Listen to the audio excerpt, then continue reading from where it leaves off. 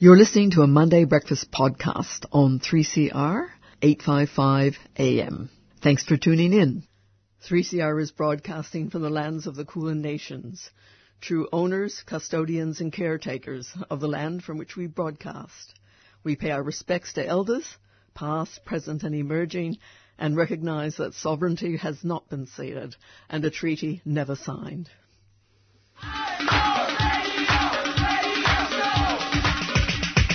This is 3CR Breakfast. Oh, yeah. Alternative news, analysis and current affairs. Monday to Friday, 7am until 8:30am. Only double. Clap your hands.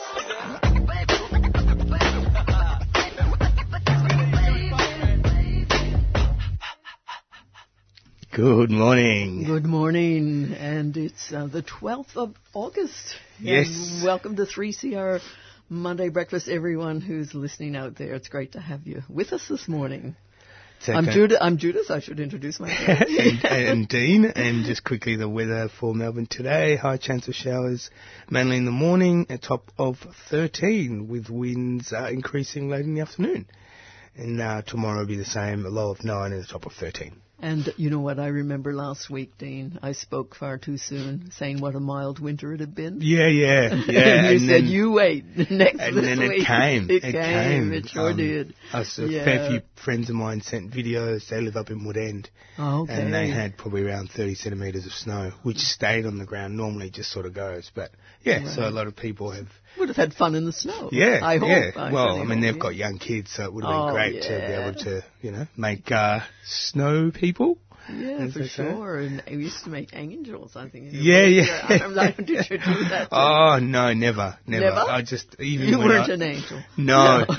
Even when I do fall in the snow, I hate that feeling, It's you? Just getting wet. Okay. Because I don't have the proper attire. No, that's true. I guess that's true. Whereas, if you sort of got the right gear, you're never going to get wet. Yeah. You can do whatever you want, but most of the time, snow would always get in somewhere, not always be wet. No, it's cold. Yeah. We've got a pretty jam-packed show today. We do. We sure do. Yeah. So after 8, we're going to be speaking with Vince Capitura from IPAN, the Independent Australia Peaceful Australia Network. And he's going to be talking about their conference, which was not this past weekend, the weekend before, but also the U.S. call to Australia to place missiles in Darwin. So we're going to hear a bit more about, what's happening there. And also to, opposition to China as well. So there's a whole lot going on in that area. And before that, we'll be going to follow up on our story from last week on the rise of silicosis among workers, and we'll be speaking with Professor Tim Driscoll, and he's from the Cancer Council, and he's occupational health, both a physician but also a researcher, epidemiologist, so he's going to look at it from that perspective. And I think we've got Desiree, is that right? Yes, Desiree Kaya, the National President of the National Union of Students, talking about performance-based funding scheme, which was announced by Dan Tehan last week. I heard that. I thought this is a huge worry. It's really and only 2 years since, I think the previous one was in 2017, where the government ended the policy of demanding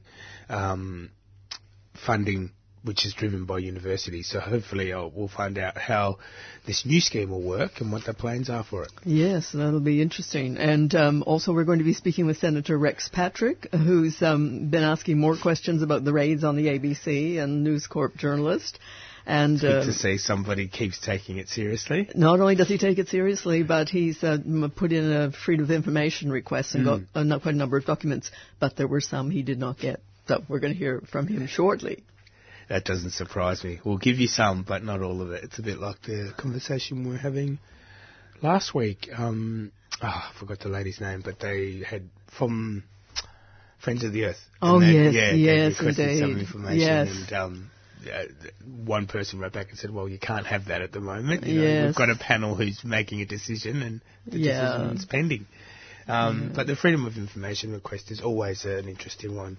I don't think many people know that you can just ask for information. Yes, and they also may not know that there are certain organisations that are exempt. Yes, yeah. Oh, no, I didn't know that. I could Anyway, that's one of the things we're going to hear about too. And then it was very exciting. On the weekend, there was an announcement of awards for Indigenous artists, we've top of that list was Mojo Juju with Native Tongue, both for the album. I think she won an award for Best Album and Best Song. Did you hear about that? No, I didn't even know they were on. There's the National Indigenous Music Awards. I had a quick look about. It brings together acts who are yet to make their mark on the world, alongside those who have achieved international acclaim, such as people like Gurrumul. So they're a special celebration of Indigenous music. Baker Boy was awarded Artist of the Year and took to the stage for a surprise performance for his single Black Magic during Triple J Unearthed winner Dallas Wood set. So everybody's, doing their bit for Indigenous music, but also making sure that we get to hear it and enjoy it as well. Yeah, well, we're going to get to hear quite a bit of it this morning, because I think all but one of our music selections are dedicated to Indigenous music today. And in fact, we do play quite a lot here, both here on Monday Breakfast, but also 3CR generally. And I think Mojo Juju said that Indigenous music is the most exciting music that's coming through in Australia, and I tend to agree with that. Actually, there's every time I turn around, there's a new performer I haven't heard about. And just lots to keep on top of and keep track of. There's a lot of variety too with Indigenous artists. They're not just sort of, going down the mainstream track. They do a lot of different things in terms of what they produce and how then they use their status to move into other fields, whether it's acting or whether it's drama, whether it's writing. Yeah, it's quite great talent, amazing talent. And I think of Lady Lash, for example, who kind of combines hip hop and jazz in some of her songs. So yes, I've heard some of that. We have played some of it, and she's quite varied. And I think she's maybe getting close to completing a documentary about her work, her life from Ceduna. Go Get a Greek Woman from Ceduna, and so looking forward to that coming out too. I'll have to have a check and see when that's coming. And we might go to a quick track now before we listen to our next guest. We are going to listen to Native Tongue, the beautiful song by Mojo Juju. Here it is. Yeah.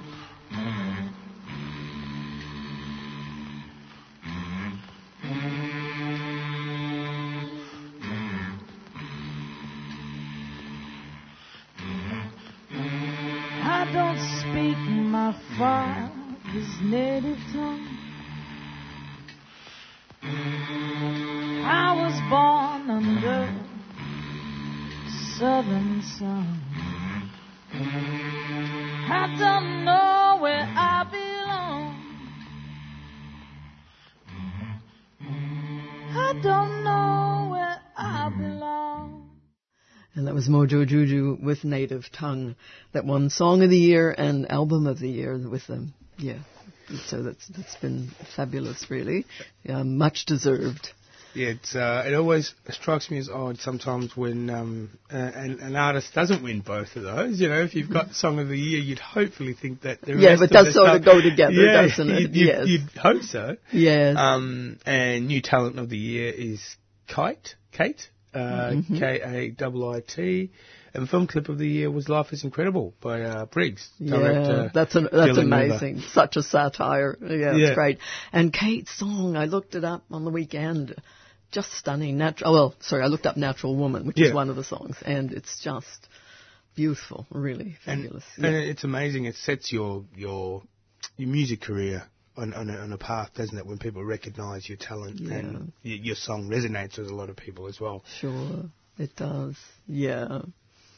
So I think coming up next, I don't know if you were checking out the news last week, but I think Thursday or Friday, we saw the story and Senator Rex Patrick. He's a senator for South Australia with the Centre Alliance Party. He has a particular interest in defence and intelligence, so he's got some background there. He's also concerned about press freedom and the Australian Federal Police raids on the offices of the ABC and the home of News Corp journalist Annika Smethurst. So he filed a Freedom of Information request to find out more. Now, just to explain, when I spoke to Senator Patrick last Thursday, he was in Cooper Pedy. And he was, it was early in the morning, and he was in one of those underground hotels. Have you ever been to Cooper Pedy? No, I haven't, but you have heard about these. I have, yeah. So the sound is not as strong as I would like, but the message, the sound might be strong, the message is strong, and it's also very clear. And the reception did go back and forth a little bit, but I began by asking him, why he'd gone looking for more information. This is such an important issue. The media allow citizens to participate in democracy, and you cannot have a situation where the media are constrained in what they do. If you let constraints and the raids go unchecked, you end up with a situation where the only thing that people get to hear about is what the government wants you to hear about, and that is not how a democracy works. I'm curious about what made you think there was more to this, that you needed to go looking for more documents. Well, in all circumstances where the government are acting on something, there's always information behind the scenes that help to uncover what the thinking was. And in this instance, where you've got police raids, very serious matters, and I wanted to find out things like, did they seek legal advice before they commenced the raid? What did they present to the registrar at the Queanbeyan court before asking him to sign a warrant? Did they use other techniques like journalist information warrants to look at metadata before going through a very public and very overt raid on a media office? They're all very relevant questions, and I sought to find the answers to some of those. And you didn't get all the information you requested, I understand. Why was that? It's always the case with FOI. The government will redact or refuse to release certain information. That can be challenged, and I am in the process of considering challenging the redactions that have been applied later in September and October when we've got Senate estimates. A lot of the information that I do have will allow me to directly ask questions of the police commissioner. The burden for not answering a question from a senator is much, much higher than it is for FOI. What organizations or agencies don't have to comply with Freedom of Information requests?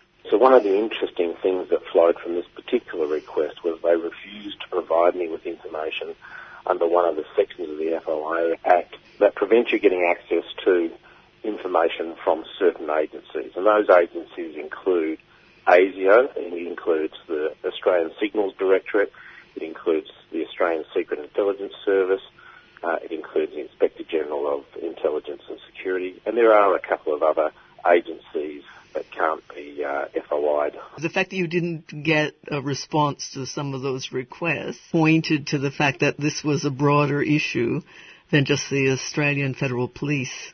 Yeah, what it tells me is that there are agencies involved other than the Federal Police, and some of those almost certainly are security agencies and intelligence agencies. So what are the implications of the involvement of these intelligence organisations in the raids on the ABC and News Corp journalist Annika Smethurst? Each of them have particular functions, and they also have particular restrictions. And I'll preface what I'm about to say by saying I don't know the facts, but I'm just making an example. ASIS, for example, has extensive powers, but they're powers that can only be exercised outside of Australia's borders. The Australian Signals Directorate, who monitor communications and can eavesdrop, are also an agency that cannot operate inside of Australian borders. So if indeed they were the agencies involved, that would invoke further questions to find out why and on what basis, what power was being exercised if they were involved. Now, did you just say that the Australian Signals Directorate is not allowed to spy on Australian citizens?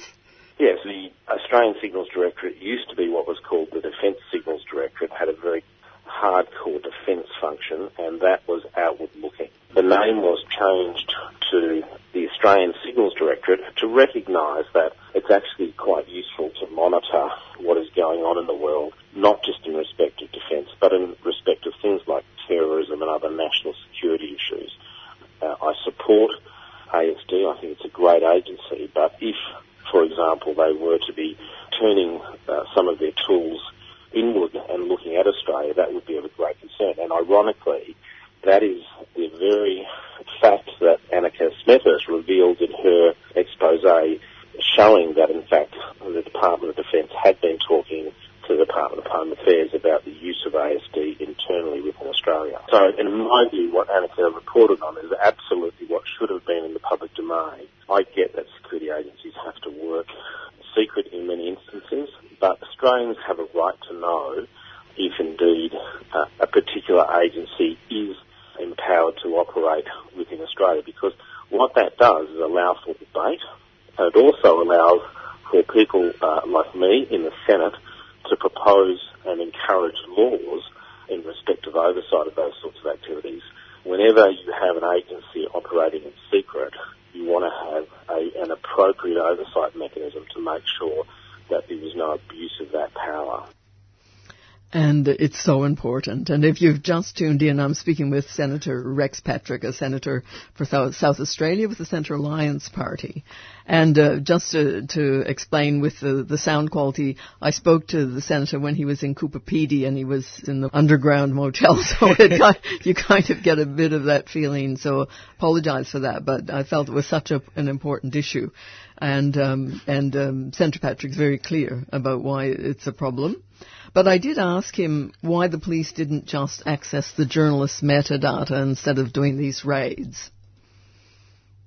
When the laws passed in 2015 to give the police the power to access metadata, the Parliament made it very clear that you can't simply have a senior officer sign off on a metadata warrant for a journalist. The process involves getting a public interest advocate to actually argue against the warrant. And the public interest advocate, the documents that I have revealed, will either be a senior counsel, a Queen's Counsel, or a former judge. Now, you can imagine the police, in trying to get access to Annika Smethurst's metadata or the ABC's metadata, would have had to have paid for a very significant legal mind to argue against them. In my view, it's highly likely they just did not want to go down that path. They had a much easier pathway, which was simply to go down to the court and get a registrar to sign a warrant that allowed them to walk into the offices of the ABC and the home of Annika Smethurst. And you have said publicly that journalists were definitely targeted in this raid. There is no question, and we just go through the history of this. When the raids were occurring, there were questions raised about that. In the media brief, the police commander was instructed not to go to the details of that.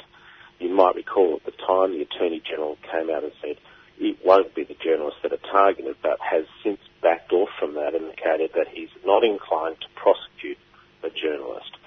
But if you look at the data that I've received under FOI, it makes it very clear that one of the charges in the warrant is receiving stolen property, and that is directed at the journalist.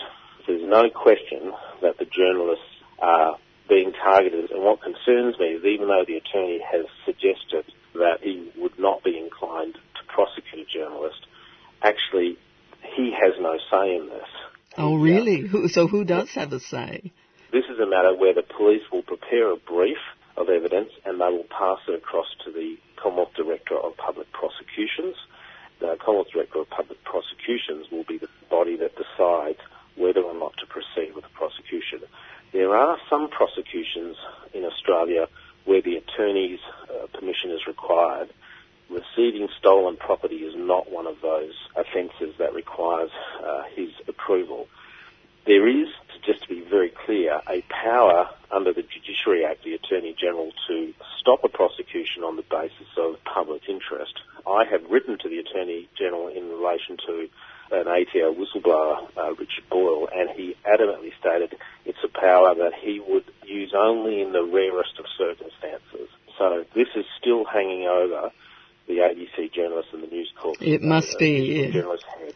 And I'm sure they will be worried about it, and anyone around them in a media office would be concerned about that. And that's the problem here. We've got this huge chilling effect on journalists who are there to expose government's wrongdoings, politicians' wrongdoings, judges' wrongdoings and indeed wrongdoing of corporate entities as well.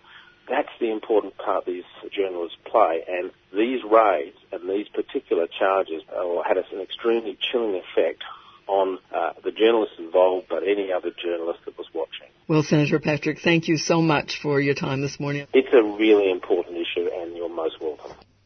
And that was Senator Rex Patrick, Centre Alliance Party. And it's great that he's followed this up and gotten that information. And interestingly, he mentioned at the end of that conversation the ATO whistleblower, Richard Boyle. And this morning in the news, apparently Richard Boyle is launching a crowdfunding campaign to defend his legal case. Whistleblowers are still in a very difficult situation, and that's obviously another case to watch carefully. And the ABC reported a few days ago that the Home Affairs Minister, Peter Dutton, has ordered the Australian Federal Police to consider the importance of press freedom before investigating journalists who publish classified material. Isn't that interesting? And this is coming right after these questions were raised by Senator Patrick. So I don't know if there's a connection, but there's certainly value in going deeper into these issues and getting more in-depth information. And for someone like Peter Dutton to come out and say, we want you to take into account the importance of a free and open press in Australia's democratic society. A month ago you weren't talking like that. So yes, for people like Senator Rex, it's important for him to just keep the guys honest. And he's known actually for going into detail. And I don't know if you remember early on in these raids, and he had a call from the head of the Home Affairs Office who said, he didn't like Senator Patrick saying in public that he didn't like scrutiny, media scrutiny, and Senator Patrick made that public that he'd had that phone call, and he said it was most unusual. He said he was very polite, but most unusual for a public servant to actually, take on a senator. So anyway, there's lots more on that story. And also this morning in the conversation, our friend Dennis Muller, who's been on our show many times talking about press freedom, has commented saying that Dutton's directive gives journalists a bit more breathing space, but not whistleblowers. So that will be an interesting article to read as well. Just a little bit of breathing space, not a lot, but We have experienced, and we are experiencing erosion of freedoms in Australia. There's no question about it. It's been documented in so many different ways. So it's very interesting that Peter Dutton has kind of pulled back on the journalists. But, this question is still to be played out. And I'll be interested to see the kinds of questions that Senator Patrick asks during Senate estimates. Going to have a little more music now. Yes, before we get to our next guest. Yeah, and it's Christine Anu with Kulbayade. Kulbayadaye, Kulbayadaye, Kulbayadaya Garya Yaku. And that was Christine Anu with Kulbayade. And that's the first song she wrote in language, which I thought was wonderful. And it's her mother's language, the Kulagawaya language from Western Torres Strait. And that song came out in 1995. And I'm sure you're aware, Dean, that it's the International Year of Indigenous Languages. And the UN has identified that. And, it aims to raise awareness of the particularly the endangerment of Indigenous language across the world. So it's really great. And we're hearing more and more language from Indigenous artists in the music, and it's just fabulous. It's so exciting. Yeah. It's time now to move to our next guest. We're going to university, I think. Yes, we are. In 2012, the Labor government introduced a policy of demand-driven funding to universities, and then in 2017 the government ended that policy that had been introduced by the previous Labor government. And I guess under the policy, the number of government-funded Commonwealth-supported places for Australian graduates was based on the number of undergraduates enrolling in courses. So roughly speaking, every student who enrolled could get a funded place, and there was no limit or cap, which is why the policy was also known as uncapped funding. But more recently, Dan Tehan, the Education Minister was in Wollongong last week to discuss a new report on an upcoming funding formula for universities, performance-based funding. To find out a little bit more about why universities should be wary about this performance-based funding, we are joined by the National Union of Students National President, Desiree Kai, to tell us a little bit more. Good morning, Desiree. Hey, good morning. Thanks for joining us on 3CR. Now, Dan Tehan obviously was in Wollongong, and he talked a little bit about the report and what he thinks might, be a better way to go for universities in terms of giving them funding based on performance. Can you give me, first of all, start by giving me a bit of an insight into what that might look like and what is being proposed for universities? Yeah, so as far as we know, currently the measures, they're looking to, there's a pool of like $80 million per year, and then it'll increase according to, the population growth, and extra funding for universities will be given to universities based on, a lot of measures that are based around student success. So first year attrition rates, participation rates in university from students from equity groups like Indigenous students, lower socioeconomic status, and rural and regional students, graduate employment rates, and then student satisfaction with teaching quality. So they're the four sort of measures that he's been talking about. So it's up to $80 million per year for the entire sector, the idea is that it would be an end to the funding freeze that was introduced in 2017. And there is, of course, obviously scope for this proportion to be adjusted in the future. You talk about, some of the measures being things like retention rates, graduate outcomes, and equity groups and things like that. Well, do you think that there might be some scope for this proportion to be adjusted in the future depending on how the universities perform, or more so on the students? I guess universities are hopeful that, the amount of funding will increase with a performance increase, but currently that's not really been discussed. I guess something that we're really wary of is the fact that, this has been hailed as the end of the funding freeze, $80 million a year. Universities will, be back up and running, but the reality is that the funding cut that happened, or the funding freeze that happened in 2017, that was $2.2 billion, and now this is, it doesn't even. I'm sorry to interrupt, Desiree, but it doesn't even compare, does it? It's a drop in the ocean.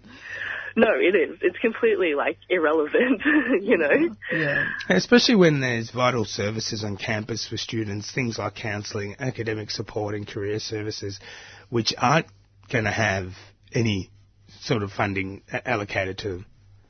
Yeah, definitely. I mean, that amount of funding is not really going to revitalise those services that are essential for, students to be supported better at universities, because currently students are struggling, and that's not only because university services are not funded, but also things that the government are providing for students are not funded, like youth allowance, which is a student income support payment.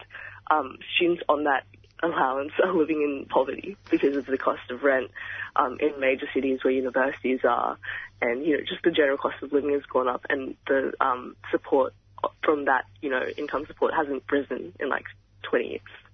Yes, I mean, these things are all linked, aren't they? And that's what you're pointing out there. You need to take a broader approach than, Completely. And so has it been tried elsewhere, this type of funding model? So as far as I know, not really. We haven't really looked, if it has been tried elsewhere. But I guess some other concern about the the broad sort of model of this, it's being applied everywhere, at very different universities, from GO8, your Melbourne universities, to your regional universities, like your Charles Darwin, So I think there might be some concern to see how it is applied, in different areas and with very different situations. But I guess, there's some concerns in the way that the performance would be measured in terms of would they be just a blunt, way and I guess make some universities become unstable? Because I think it talks about growing year on year above 2017 levels until a maximum of 7.5% of a university's funding is allocated. Yeah, definitely. There's some concern. Of course, it hasn't been implemented yet, so we're still sort of waiting to see how that plays out, but there is concern. Yeah, and the scheme itself, with the total amount of funding available to the sector, it will need to include the maybe a growth funding scheme that will allocate those funds or can allocate those funds. Because I know I was reading that there was a number of countries who use similar performance models for undergraduate education, mainly the United Kingdom and New Zealand, but they do not attach funding to performance at all. Yeah. Well, that's, it's a very, carrot and stick, sort of like... So what are the challenges then? What would be the challenges, I guess, for, you talked about Melbourne University and then other types of universities? I just think that, when you look at students and what they need, and I guess, I don't know, the measures they'll be applied, I just think when you look at universities, their situations are so different. Certain universities, like bigger ones, they can rely heaps on international education to boost up their funding, while others might not be able to do so. When you talk about graduate employment rates, you're looking at entirely different cohorts of students, and even questions about how that's measured is going to be interesting. Are you going to measure it based on just if they're employed or not, or if they're employed within their sector, It seems like trying to put the cart before the horse, because universities can do little to influence the wider employment market, essentially. Yeah, definitely. And again, it comes back to the thing where it's a broader range of things that influence these factors than just universities themselves. And then, what you're trying to ensure is making sure that some universities are not incentivised to decrease places available in some areas. And then, which, especially because they might have below average employment outcomes. Definitely. Yeah. And so in terms... Yes, the thing that is obviously absent, glaringly absent from these performance indicators is research. Ideas.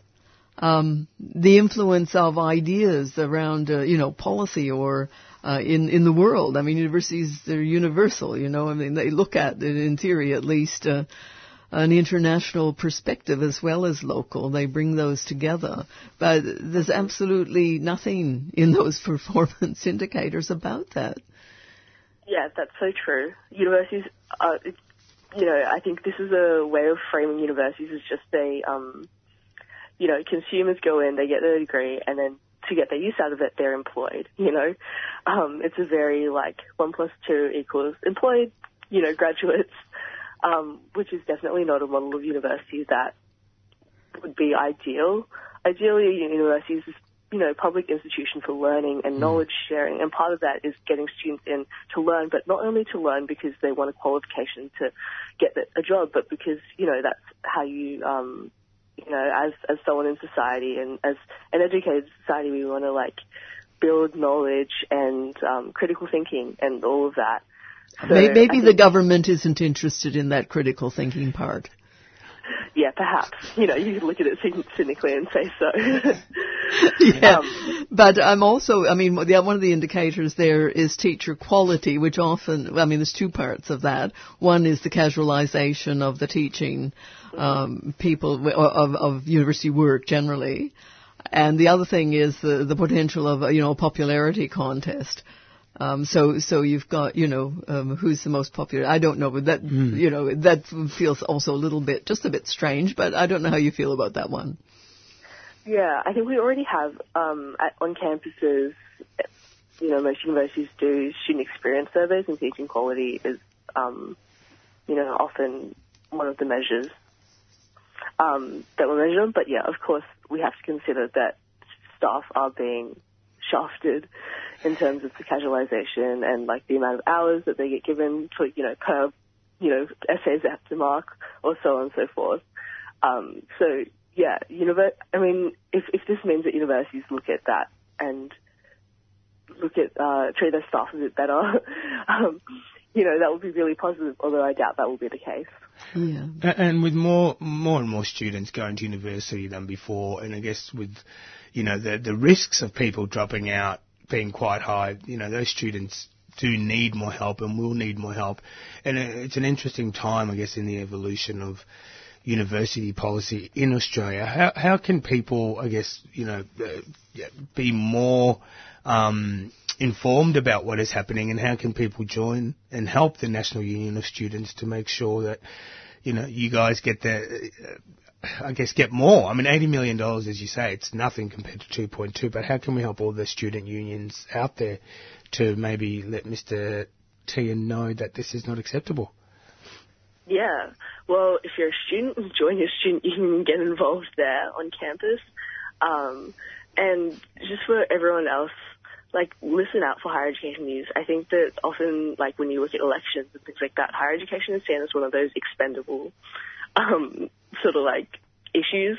Higher education so they can cut as much as they want out of it. And we need that to change, and we need the public perception of universities and what worth they bring to society to increase, So having those sort of conversations and thinking a bit more about that is really important. Well, Desiree, thank you very much for joining us on 3CR and just giving us a little bit more of an insight. I know that there's a fair bit of information there, especially when you're talking about performance and then funding and then how the schemes work, especially for universities. But we really appreciate you joining us on 3CR Breakfast. No, thank you. Thank you for having me. And that was Desiree Kai, the National President of the National Union of Students. It's quite worrying, to sort of think that I think we talked about one of the testing models being how the equity group and the attrition measures will interact. So the equity group is about getting people from low socioeconomic. Yes, which we have to say, yes, this is a good thing. Yeah. And then when you put that together with attrition, how will that affect your funding? Well, I guess this is also where student services and student support comes in. Yeah. And so what amount of money is allocated for that? It's a very simple thing to say, we need more students. And it's an important thing that we need more students. But we, from, indigenous backgrounds and, we need a student body that represents the society in which we live, shall we say. Yeah.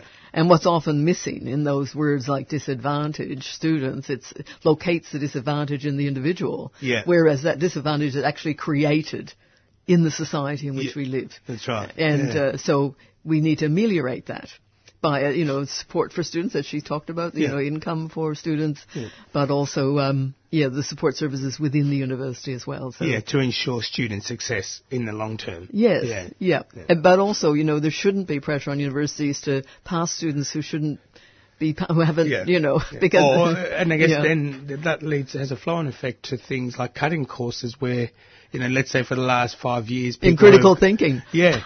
People who have come out of these courses didn't get jobs, so we'll get rid of them so we can get more. And the arts, the arts is huge in this. And, but that's a whole other story thing. Yeah. We'll be back. But I think probably time for... Just a community announcement and we'll have a track Baker Boy in just a minute. The Renegade Pub Football League proudly presents its inaugural Pride Round, Painting Victoria Park Rainbow, on Saturday, August 24th. Celebrating diversity in pub football, this free community event offers a laid-back afternoon of gender-inclusive Aussie rules football, alongside DJs and a charity barbecue. Saturday, August 24th, gates open at 12:30. For more information, including pub footy's August and September fixture, visit www.rpfl.com.au. The Renegade Pub Football League is a 3CR supporter.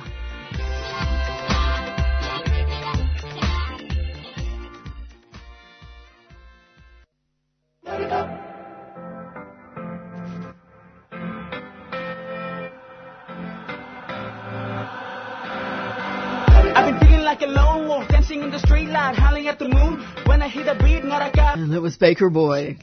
Cool as hell. Yeah, and he is. That's for sure. Okay. So, Dean, I don't know I'm sure you remember last week we spoke to Dr. Paul Sutton about the rise in silicosis at work sites in Australia. So today we're following up on that because I felt there's a lot more to this story. And I think we'll continue to follow it for a while. So I was able, and Paul also recommended that I speak to Tim Driscoll. And he's a professor of epidemiology, and for people who don't know, epidemiology is the study of the pattern of health and illness in society. So, which groups are experiencing more of a particular illness, which tells us that, again, what are the social factors that are having an impact on that. So he's professor of epidemiology. It might have been related to your epidermis. Could be. Or maybe the exodermis. But I think that's getting way too complicated. But anyway, he's a professor of epidemiology and occupational medicine in the School of Public Health at the University of Sydney. He's also the chair of the Occupational and Environmental Cancer Committee with the Cancer Council. So he spoke to me also last Thursday. Last Thursday was a busy day for me. I spoke to quite a few people. And I began by just asking him about the rise in cases of silicosis. I'm an occupational physician, so I work in the area, and I really felt that it was not a historical disease, but a disease that was rapidly declining because of better control of exposures. And that's what should have been the case, but unfortunately there have been some circumstances, particularly in relation to work with artificial stone, where the exposures have clearly not been well controlled. And it's not just that they haven't been well controlled. In some situations they've almost certainly been very, very high, and there have been a number of workers exposed at levels that we just would not have thought would occur in modern Australian workplaces. Almost no controls at all by the sound of it. In some of them, that's what it appears. I haven't got first-hand experience with investigating those, so I'm only going on what I've read and seen film of. But certainly it seems like in some situations the controls have been very rudimentary or absent. Most of the exposures appear to have occurred in fairly small workplaces. It's quite common that in the small workplaces people just don't have the resources to put to occupational health and safety to have them appropriately recognising the risks and understanding how to appropriately control them and to monitor exposures. And it just looks like all of those and some lacking of the education of the workers, I suspect, has meant that people have been working in circumstances that just aren't appropriate, and it hasn't been recognised until much too late. And when did you become aware of the increase? The occupational health and safety community in Australia first became aware maybe 2 years ago. Yes. But I don't think it was really appreciated the extent of it until probably last year. So this is new. This is fairly recent then. Oh, it is. Wasn't well recognised in Australia until the last couple of years. I'm wondering, what was your first reaction on hearing the news that cases of silicosis were emerging? I was almost incredulous. I just thought that things were under control in Australia. Very disappointed because these conditions are eminently preventable, and sad because once the silicosis is developed, there's no way of reversing it. And when there's advanced and rapidly advancing diseases, the only cure is a lung transplant. There's not always lungs available. There are a lot of complications associated with post-transplant, and so people's quality of life and length of life are probably both diminished, but it's much better than the alternative. Course. And I should stress that not everybody with silicosis gets so sick that they get to the stage where they either need a transplant or they're not going to survive. But people with aggressive forms of silicosis, which tends to occur with the sort of high exposures that appear to have been the case in some of the artificial bench cutters, that's when the real problems are. In the new cases, what age groups are affected? Is there a pattern emerging there? It's pretty clear that the people who are being affected are of working age, relatively young working age, so 30s and 40s, and I think even some people in their 20s.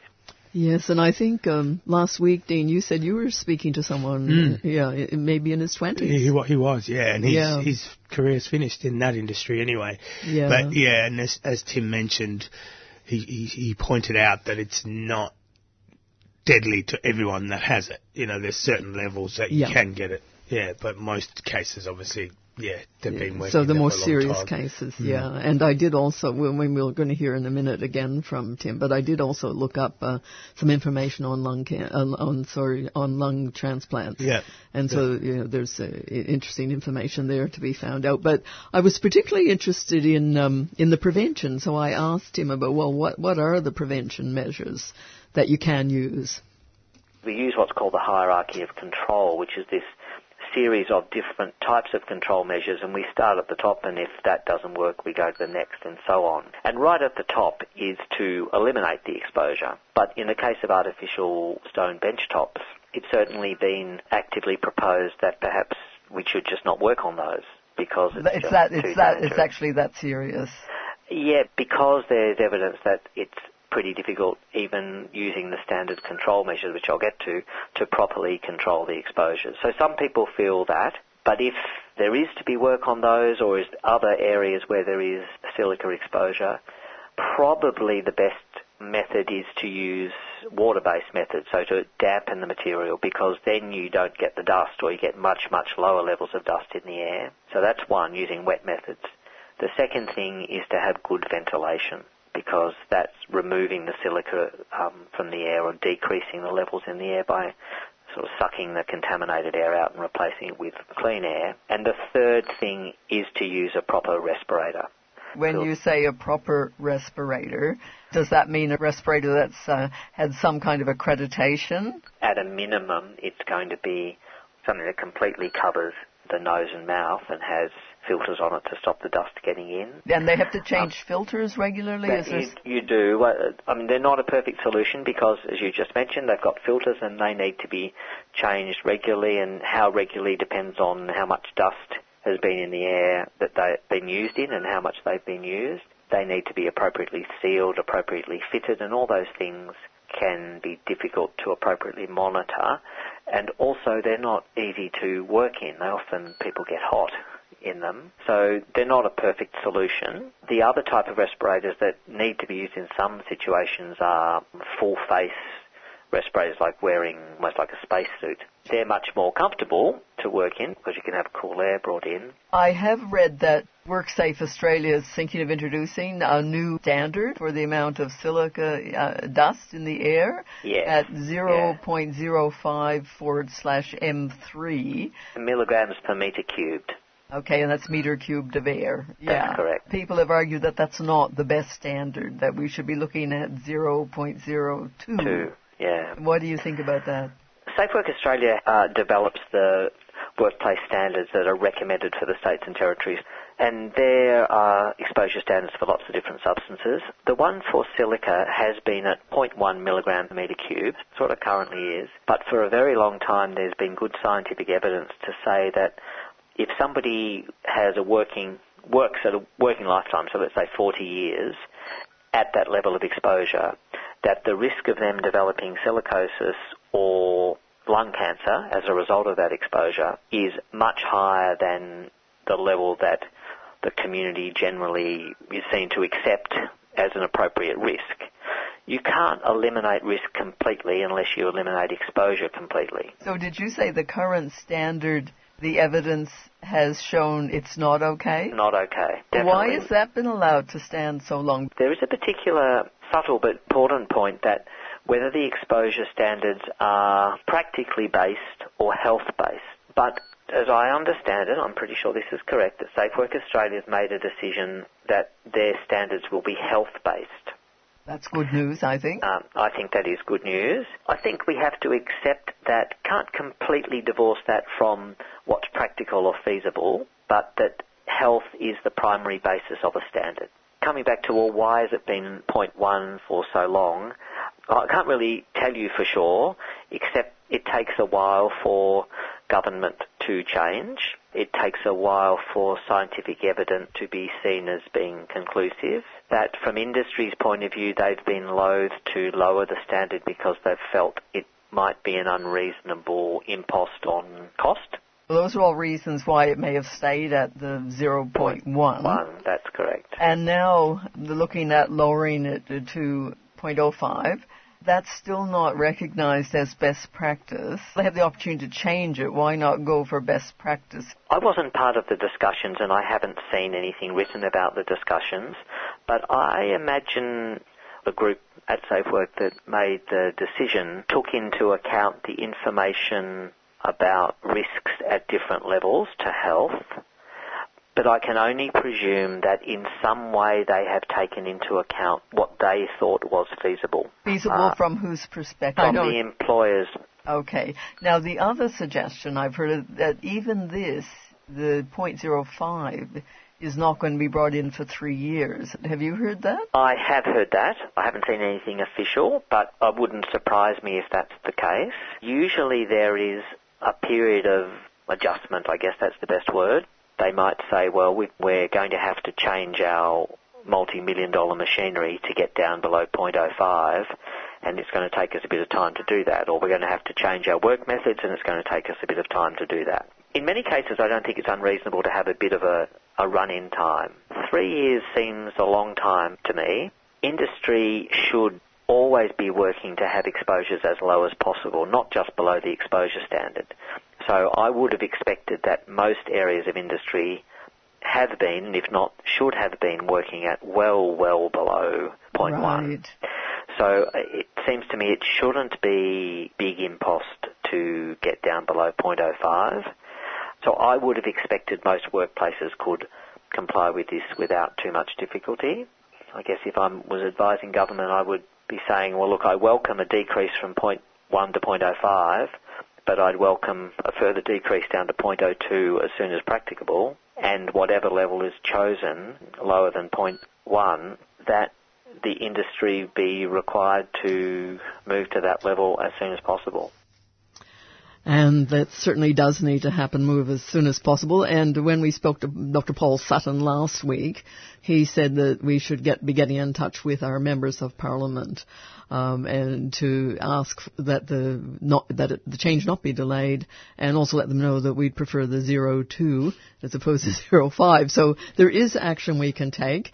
That was Tim Driscoll, professor in epidemiology and occupational medicine in the School of Public Health at the University of Sydney, and chair of the Occupational Environmental Cancer Committee with the Cancer Council. And just as I was looking into this rise in cases of silicosis, I also saw an ad from Slater and Gordon, which has launched an investigation. It's just an investigation into a class action. They're not launching a class action at this point against the manufacturers of popular kitchen and bathroom stone bench tops.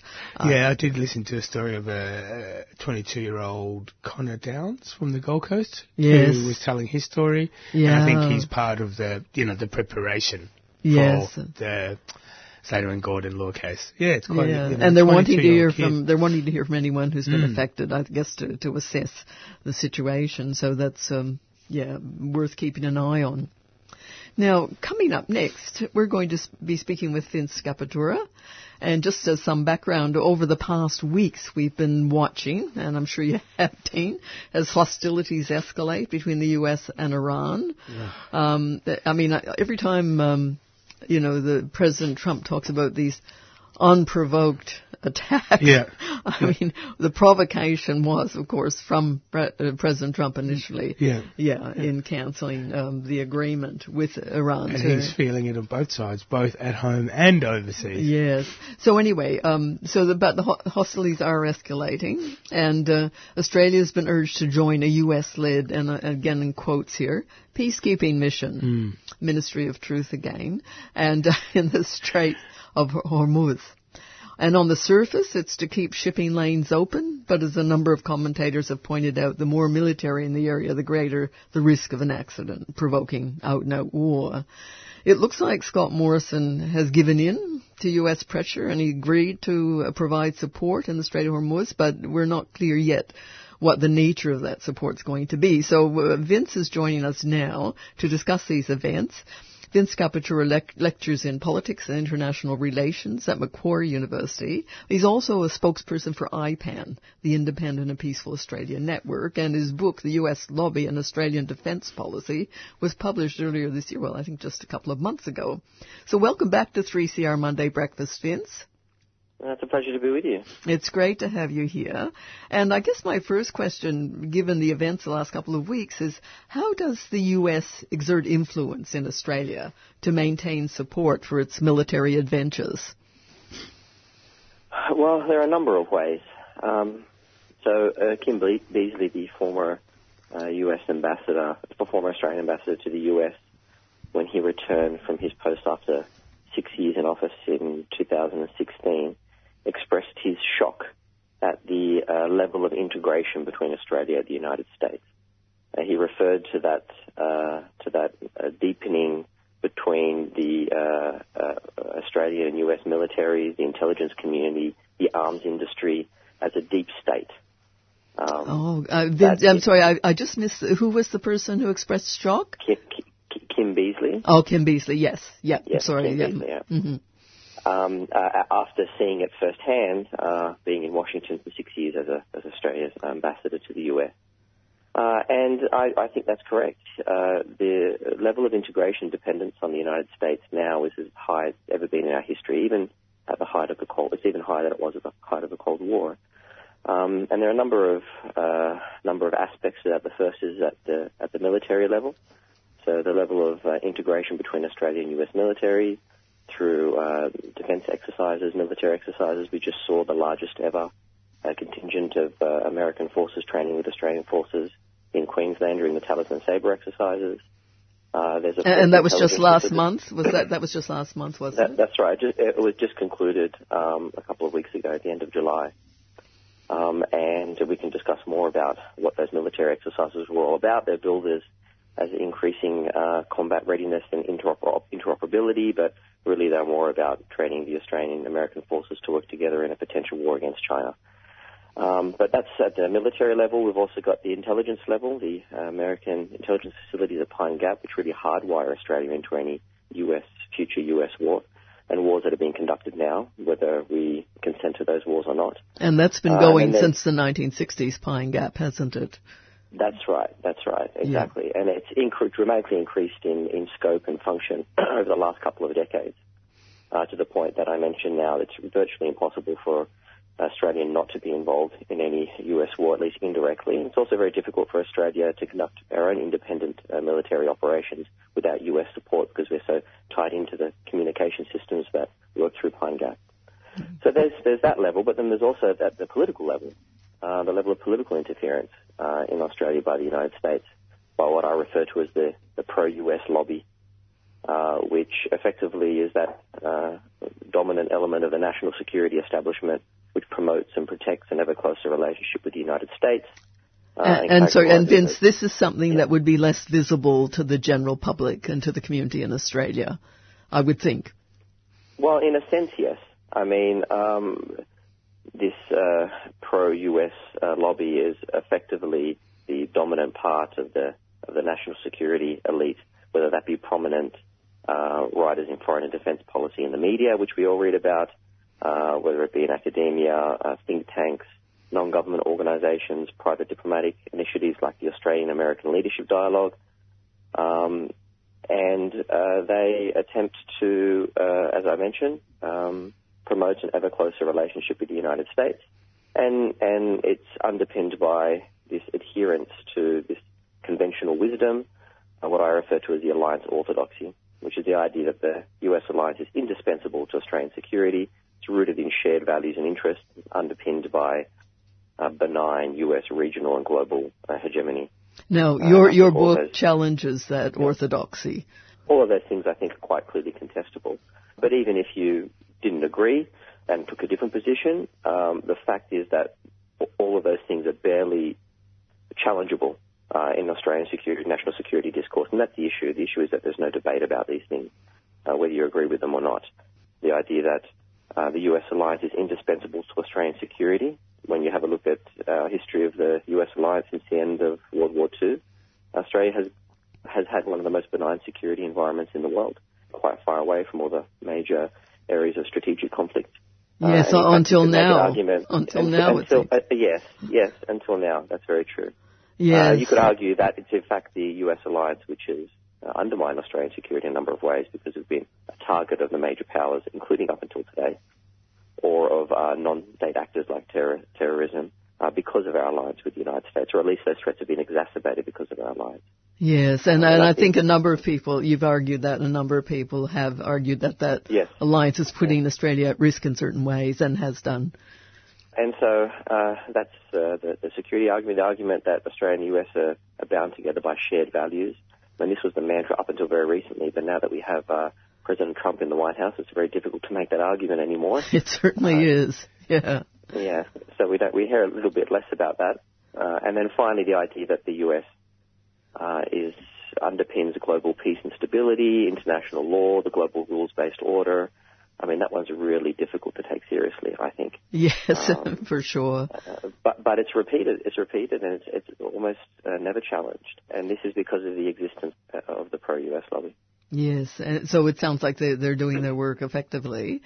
And while IPAN was meeting not this past weekend, the weekend before in Darwin, there have also been around that time the AUSMIN meeting in Sydney, which with visits to Australia from the U.S. Secretary of State Mike Pompeo, newly installed Secretary of Defense Mark Esper, both known as hawks, eager for war with Iran and China. And it seems like right now there's a lot of pressure being exerted on Australia to adopt a U.S. foreign policy and join in military initiatives. Is that your sense? Yes, absolutely. And as you mentioned in your introductory remarks, it appears as if Australia is going to be joining the United States in a so-called coalition of the willing, a second coalition of the willing, after the disastrous first coalition of the willing that launched the invasion of Iraq in 2003. Yes. But this time in order to apparently protect shipping through the Strait of Hormuz. It's billed as an attempt to ensure freedom of navigation for commercial shipping, but of course no one's going to be going there and protecting Iranian ships from selling their oil to countries all over the world because, of course, there are sanctions on Iran, and this whole attempt to patrol the Strait of Hormuz is about preventing Iran from reacting to the sanctions which are crippling the country. And so potentially preventing Iranian ships going out. Would that be the case? Well, not potentially, yes. But I mean, the idea is that Iran is going to be, which it already has, reacted to these sanctions by, potentially attacking ships. So the idea is to protect those ships. But this is the only way that Iran has been able to exert its pressure to force the United States and Europe to adhere to the Joint Comprehensive Plan of Action, the nuclear deal. So yes, it's billed as ensuring freedom of navigation, but certainly that can't be the case when at the same time Australia is in support of global sanctions, US-led global sanctions against Iran. I mean, we wouldn't be having any of this if the US, well, I'm thinking we wouldn't if the US hadn't withdrawn from the Joint Comprehensive Plan of Action. How long ago was that? About a year ago or so? It withdrew? Yes, it was just over a year ago that the U.S. withdrew from it. But effectively, as soon as Trump came into office, he was violating it by preventing U.S. investment in Iran. I see. So there was a waiver that came up every few months that the Trump administration, that President Trump was required to sign to say that Iran was complying with the deal. And every time the waiver came up, he threatened to not sign it. Yes. And of course, that meant that U.S. companies were not going to invest in Iran because they were concerned that he was going to rip it up, which in fact he ended up doing. So the whole time that the Trump administration's been in office, they've been effectively violating the deal by preventing U.S. investment in Iran, which in fact was a key part of the deal. And even prior to Trump coming into office, because U.S. businesses were listening to the rhetoric from all the candidates from the Republican Party who were saying that they were going to rip up the deal, or most of them. They were also too scared to invest. So it's really, Iran has hardly benefited from the nuclear deal, even when the United States was still at least I see. So adhering to the agreement. Yeah, so that really has placed a lot of pressure. And I'm just coming back. You mentioned the exercises conducted between the U.S. and Australia in July. Can you say a little bit more about those exercises? Yeah, so these are Talisman Sabre exercises. They've been happening since, I think, 2005. They're biennial, so every 2 years. They're the largest training exercises between the US and Australia. Around 34,000 forces from the US and mainly the US and Australia, but a few other countries as well participated.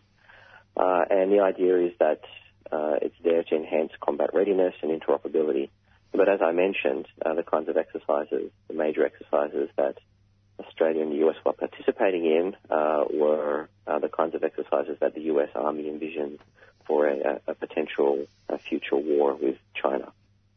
And of course, then we had the announcement or the intimation by Secretary Pompeo as he was here for the Osming consultations, and in the aftermath of the US withdrawing from the International Intermediate Range Nuclear Forces Agreement, that the US might like to host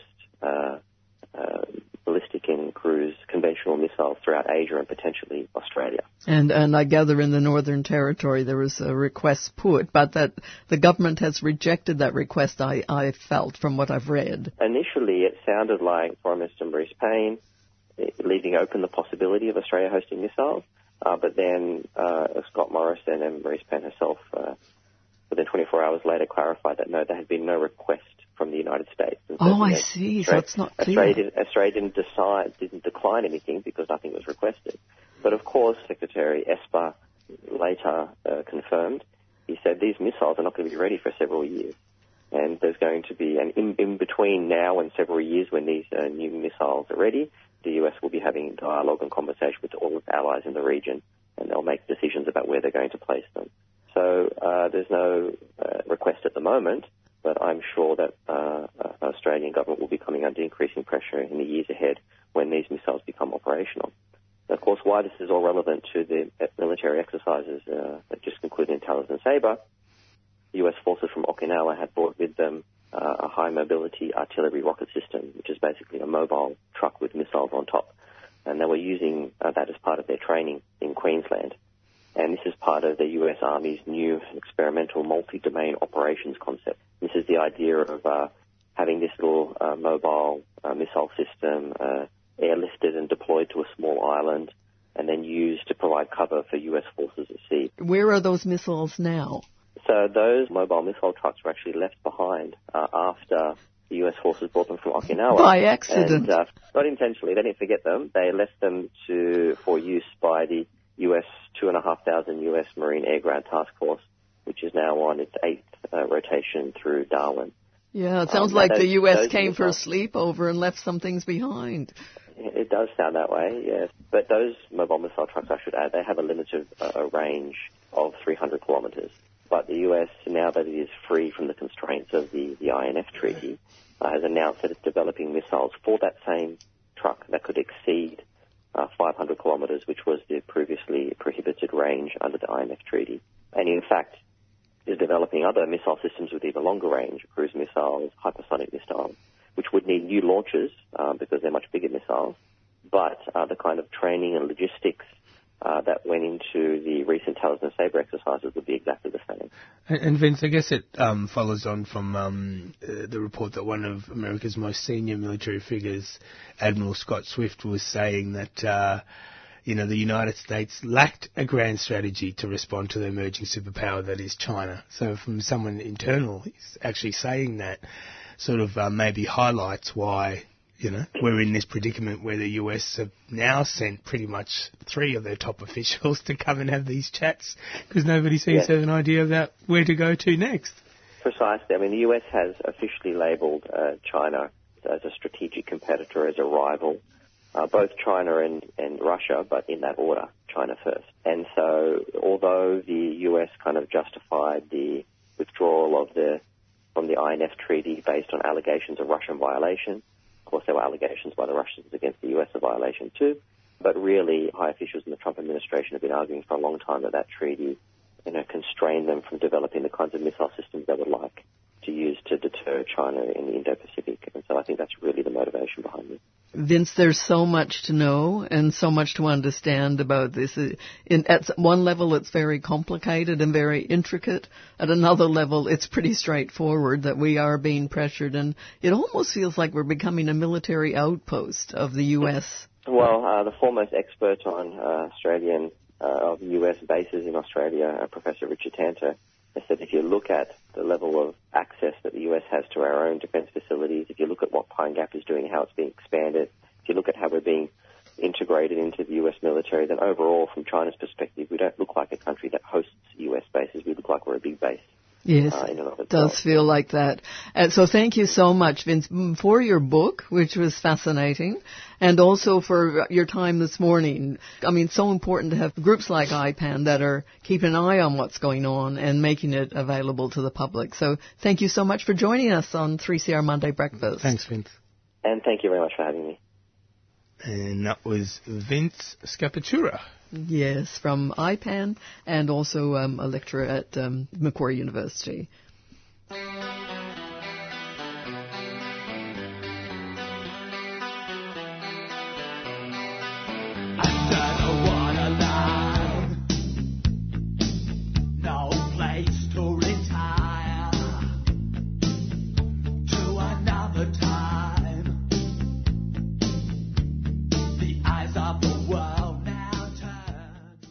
And that was Midnight Oil with Put Down That Weapon, and from their album Diesel and Dust. Would have been released in around 88, 86. Yeah, you're right. Yeah, something around then. Yeah. I miss them. Quickly time to wrap up the show before we go to Women on the Line. Yeah, and it has been a packed show, as you said earlier. We started off with Senator Rex Patrick on the raids on the ABC and News Corps, and the extent to which the security agencies are involved, possibly. Anyway, he's going to be checking that out further. And we had Desiree Kai, President of the National Union of Students, talking about a funding scheme model for universities and how they don't measure up. They're worried that they might not measure up. Yeah, and we also spoke to Professor Tim Driscoll from the Cancer Council about silicosis. Yeah, silicosis, and the increase in cases and how that might be prevented. And we just finished off with Vince Scapatura talking to us also about the rise that is the superpower that is China, and also the Strait of Hormuz, and how the Australian-US alliance are trying to get together or work together. It's a really tricky, I think it's a really tricky space for Australia right now, because they do want to maintain their contacts with China, but they're being pressured by the U.S. to see China as an enemy. And, it's concerning times. Keep an eye on it. And we'll be back next week. And we will. And Alice will be back. So welcome back to Alice in advance. 3CR relies on the support of ethical organisations to keep our vital community of voices on air. And we'd like to thank our breakfast supporters, the New International Bookshop, Nibs, at Trades Hall. You can check them out at nibs.org.au. And if you'd like more information on how your organisation can become a 3CR supporter, contact the station on 03 9419 8377.